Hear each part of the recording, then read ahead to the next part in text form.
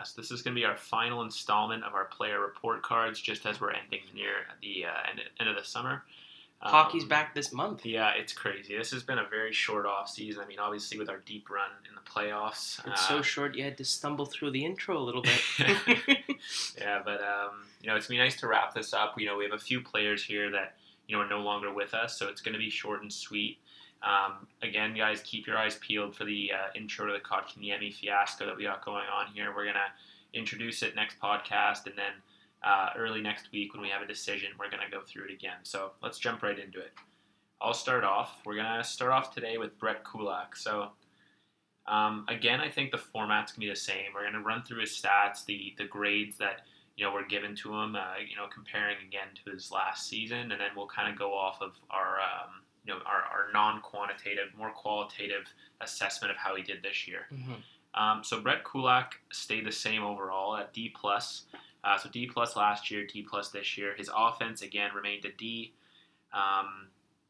His goals per game, he went from a D to a C-. So a little improvement there. So, I mean, last year it was 0, right? Yeah. But it went to a .04 goals per game this year. So, I mean, like, negligible improvement, but improvement nonetheless. Assists go from a D to a D+, so .13 last year to .13 this year. Yeah, just more of a rare time they stay exactly the same. Yeah, just more of a contribution to the total assists on the team.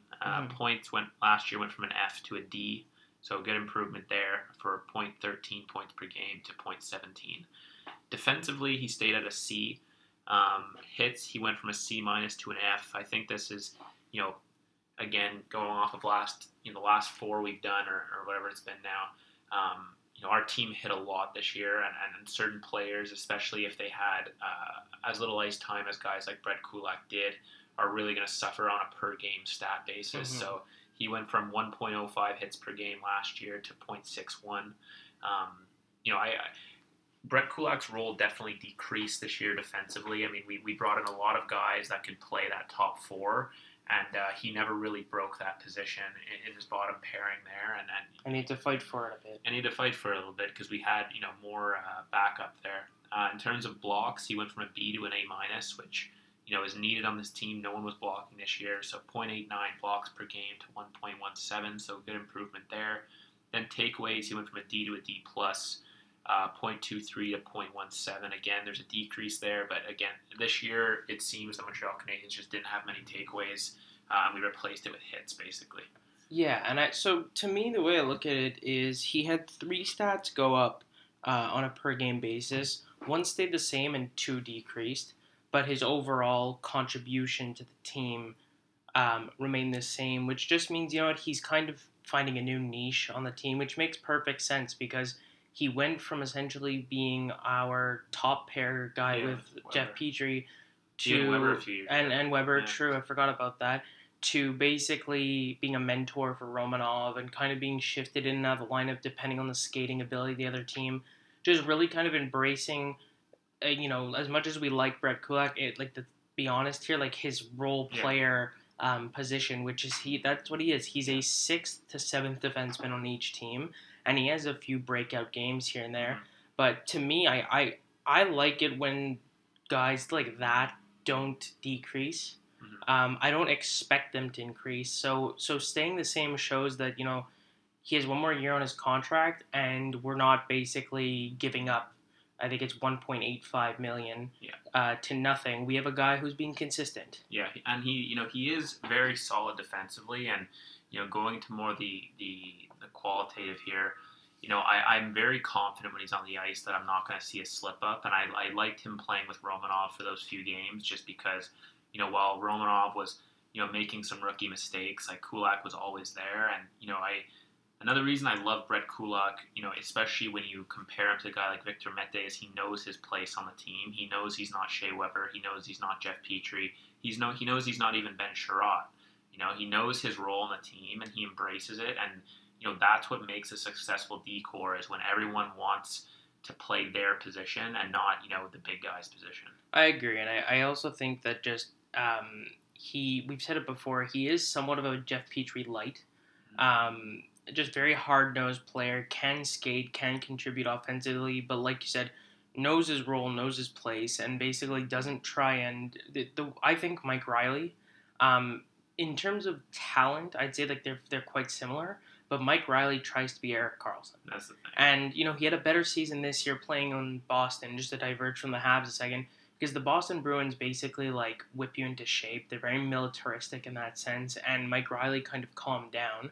But I remember even watching the Bruins and Islanders series, and you can still see some bad habits come through. He does that one like move at the blue line every single time, Yeah. and Brett Kulak just you're not going to have that immaturity, even though he's the same age. Yeah, you like almost Riley. have the opposite issue with Brett Kulak. Is he does have, I think, a little bit more to give the team, especially offensively, because when he has those breakout games, they are kind of like an Arturi Lehkonen style of like, well, where did that come from? Do that more often, And I think with him specifically, contrasting to Mike Riley, is he lacks confidence a lot when especially offensively. He's not the guy who wants to take that shot, have it get blocked, and give up a breakaway. He'll always dump it in the corner first. Mm-hmm. It's kind of like that's how he differs from Jeff Petrie. Like Petrie will always take the shot.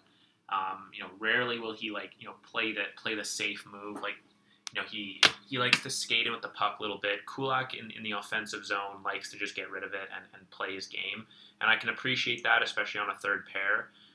But I just mean in terms of his overall development, I think he could have gotten a little bit more out of his early career if he just embraced his confidence offensively a little bit. I agree. Yes, I'm just going to move on to our next player. And I just do want to preface this. So other than Kulak, I believe this will be the last player that had played what we'll call like a significant amount of NHL games. Yeah. So these last four guys you take with a grain of salt, but it's still worth noting. Cole Caulfield, obviously similar to Alex Romanov, rookie season, so we don't have any previous grades to go off of. But we give him it's a D plus based off the per game standard, and obviously so it's going to inflate some stats and deflate exactly. others. So offensively a C plus.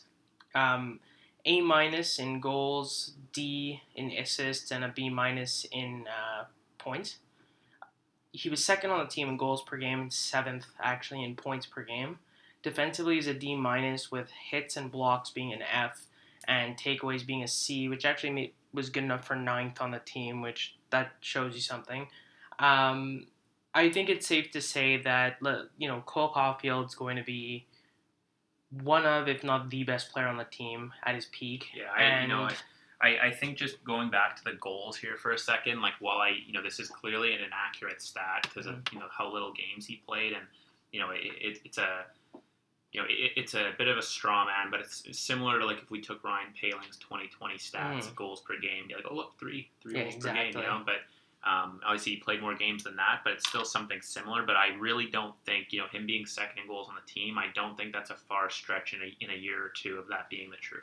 That's the thing is that I'm looking more at the trend. So for me, points and goals being high, hits and blocks being low, and assists being low, I'm not surprised. It shows that he's taken his game and brought it to the NHL.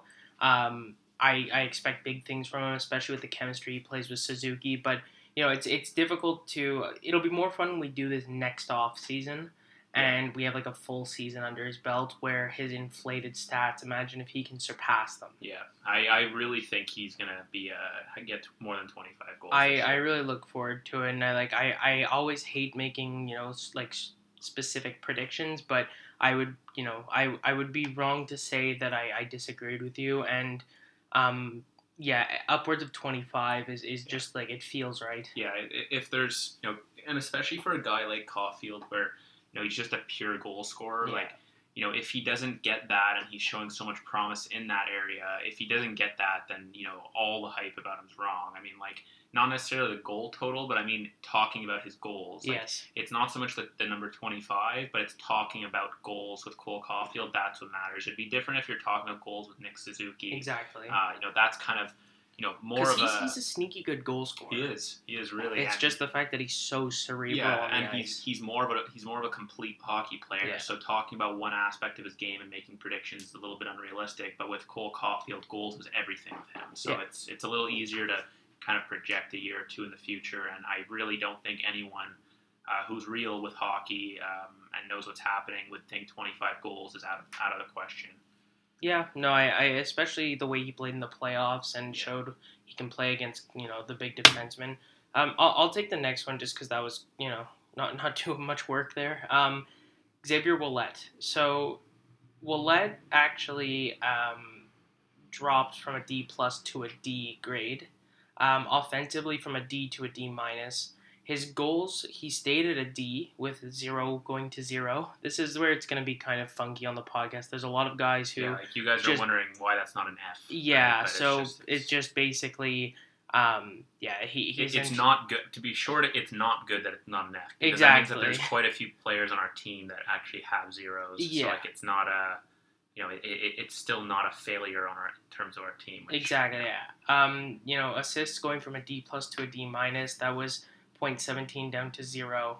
Points overall, D minus 2 and F, that's 0.17 as well, down to a 0. Defensively stayed at a C. Hits actually went up from a B minus to a B, 2 to 2.83 hits per game. Blocks and stayed at a B, and takeaways stayed in an F. Blocks being 1.25 up to 1.33, and takeaways going from 0.08 down to 0.0. I don't even remember how many games will that play for us this year. I think honestly, he played one. I'll venture a guess it's 1 or 2. Yeah, I don't think I think 2's high. I think we're talking one game here. So yeah, and I know he's still in the team, but look, this guy's named captain of the Laval Rocket. He's your 8th defenseman each time. Even lower expectations for him than a Brett Kulak, obviously, but I also just know, he plays a very, very one-dimensional game. He can play defense. That's it, and he doesn't do it that well. Yeah. So, he's good in the AHL and puts up points there. So honestly, with this kind of guy, I want to leave him in the AHL, not just be like, because he doesn't help the team, but also because like, you want to feel successful in the thing you've dedicated your life to, and he's obviously like a good dude, and he's not like, he's never had any like locker room issues or anything, so just let him go captain the team. It's weird if like the captain's gone half the year, so just let him captain the team. He'll work the power play, work the penalty kill, and just I think he'll feel more accomplished as an athlete at least. It's kind of like it's kind of like pulling wool over his eyes a little bit, but at the same time, I mean, if you wanted to live in like a fairy tale, just let him do it. It'd be interesting to actually speak to him. I doubt anyone would, say no, I don't want to be called up to the NHL and play for the Montreal Canadiens. But I think going forward, like we have such a loaded D roster now, which is weird to say. Specifically on that side, that I don't see why we would need to ever lose our captain in the AHL. Yeah, and the last thing is he also kind of acts as a very, very good mentor for defensemen of the AHL moving up. Yeah, they got a goalie who's going to play in the AHL, those guys. So yeah, anyway, move on to the next one. Yeah, so the next guy we got here is John Merrill. So obviously John's not with us anymore. Yeah, and he wasn't with us for long. Yeah, he wasn't with us for long, but overall, he decreased from a D plus to a D. His offense stayed the same at a D. His goals per game stayed at a D, 0.04 last year to 0. He didn't get a goal this year. Assists stayed at a D as well, so 0.1 last year, 0.1 this year, no change. His point total stayed at an F, 0.14 last year, 0.10 this year. Defensively, he stayed at a C. Hits went from a D to an F. So obviously with the Montreal Canadiens hitting capacity this year, his hits are going to take a hit. But even on a per game basis, he went from a 1.04 to a 0.69. So hitting just a little bit less this year, at least on a per game basis. His blocks stayed at an A, which was great for the Habs. That's what he was brought in for. Yeah, so 1.45 blocks per game to 1.43, so no real change there. Good blocking guy. In terms of his takeaways, he went from a D plus to a D, so 0.29 per game last year to 0.14 this year. So, John Merrill, I think, is, for the most part, we brought him in because he's kind of like a boring defenseman, and he can stay at home and lock it down. At least on that third pair there. I wasn't in super pleased with his play. I was more okay with it in the postseason and the playoffs. And in the regular season, you always say it like you'd rather not notice them on the ice with these guys, but at a few points I kind of did. Like it looked like I thought he had a lot more grit to his game than he realistically does, and I was expecting a lot more like in front of Carey or in front of Jake, like certain clearing abilities that I just didn't see because he's not a big defenseman, but he's not small. He's no, he's still 6'2" or 6'3", and he's like 205, 210. So like I was expecting a little bit more of that like Edmondson style of defense where after the play, after the whistle, he ensures that crease is clear, and even during the play, throw a few cross checks, but didn't get much of that. Solid defensively, but nothing to add to that. Yeah, exactly. Cap Friendly has him listed as 6'3" and 195 pounds. So but either way, for me, I think that he was brought in to be that bottom pair guy, but Bergevin had a very clear plan for the playoffs, and it worked to a certain degree, but that was exactly that. John Merrill was Marc Bergevin when Marc Bergevin played in the NHL. That was exactly, how many of those defensemen have we brought in over the years, even for small stints? It's just Marc Bergevin likes his stay-at-home defenseman who doesn't contribute offensively. But, we got him at the trade deadline. He played a couple games with us, did his job in the playoffs, and then we basically knew he was a rental, so we sent him on his way. But I think he signed in Minnesota, so they have a deep defensive core too, so I'm sure he'll be a role player there. And obviously, wish him luck where he goes. But at the same time, I'm kind of just not what we needed. Yeah, and definitely not going forward what we needed. Yeah, and I don't think many people thought his tenure here would last very long. With the guys we got coming up, it's kind of hard to see a future for anybody here right now. Even talking about guys like Ben Sherrod, it's going to be tough going forward. So hopefully that instills some competition in these guys, and we see a really good year. Yeah, and so lastly, and probably the least polarizing, Michael Frolik, because when we signed him, I think everyone's reaction was kind of the same of just like, why? There was no room for him on the team. There was guys really no room for him. And there was guys who were ahead of him on the scratch list, and that's what ended up happening. So just to he probably played like 2 games. I don't even think he did. I think he played less. 1 game. Yeah, he definitely played a game, but yeah. I'll check that. Overall, C down to a D, C minus to a D minus, C to a D in goals, C minus to D minus in assists, D plus to F in points. Defensively, C to a D, which is D minus up to a D in hits, but D to an F in blocks, and A down to a C in takeaways. Just to give you guys the numbers, 0.11 goals down to 0, 0.14 assists down to 0, 0.25 points per game down to 0, half a hit per game up to 1.13, 0.39 blocks down to 0.13, and 0.56 takeaways down to 0.25. So, would you believe if I told you Michael Frolik played 8 games this year? No, because that would be a 7th of the season. He did. 8 games. Then it justifies it even more. Yeah, Michael Frolik sucks. All of a sudden, these stats on a per game basis, like obviously 8's not a huge sample size, but it's big enough. Yeah. Especially as a forward, like that's a good amount of time. And yeah, especially for how deep the Canadians' forward lines were. So just looking at significant stats very briefly, Brett Kulak, just before we talk about Frolik, Kulak had significant increases in points and decreases in hits. Caulfield and Ouellette did not have a significant stat on their season. Merrill's hits dropped significantly, and then Frolik's significant drops were in overall offense, goals, assists, points, defense, blocks, and takeaways. Yikes. So for me, don't know really why we signed him. Kind of unsurprised this happened, and not shocked he's not back. Yeah, not really. Just really not a good fit. Not you contrast this to Perry, Frolik's not a role player, no real offensive upside, no real defensive upside, not particularly gritty. It's just it looked like it would make more sense if we didn't also get a Corey Perry. Exactly. Because all of a sudden that buffer room and the scratch list is just basically you can't surmount that. And it would make more sense if he was a hybrid player, like a Jordan Wheel, just center left wing, but he's just a pure two-way winger. Yeah. And I don't know, maybe there was something there. I wonder, you know what, I'm going to double check real quick. I wonder if he's ever won a Stanley Cup. Yeah, I'm not totally sure about that. I know, you know, he had a decent point total with Calgary, you know, a few years ago, but not particularly a that unidimensional role player that you take him for. You know, not a particular goal scorer, not particularly good defensively. But here it is. Michael Frolik won the Cup with Chicago in 2013.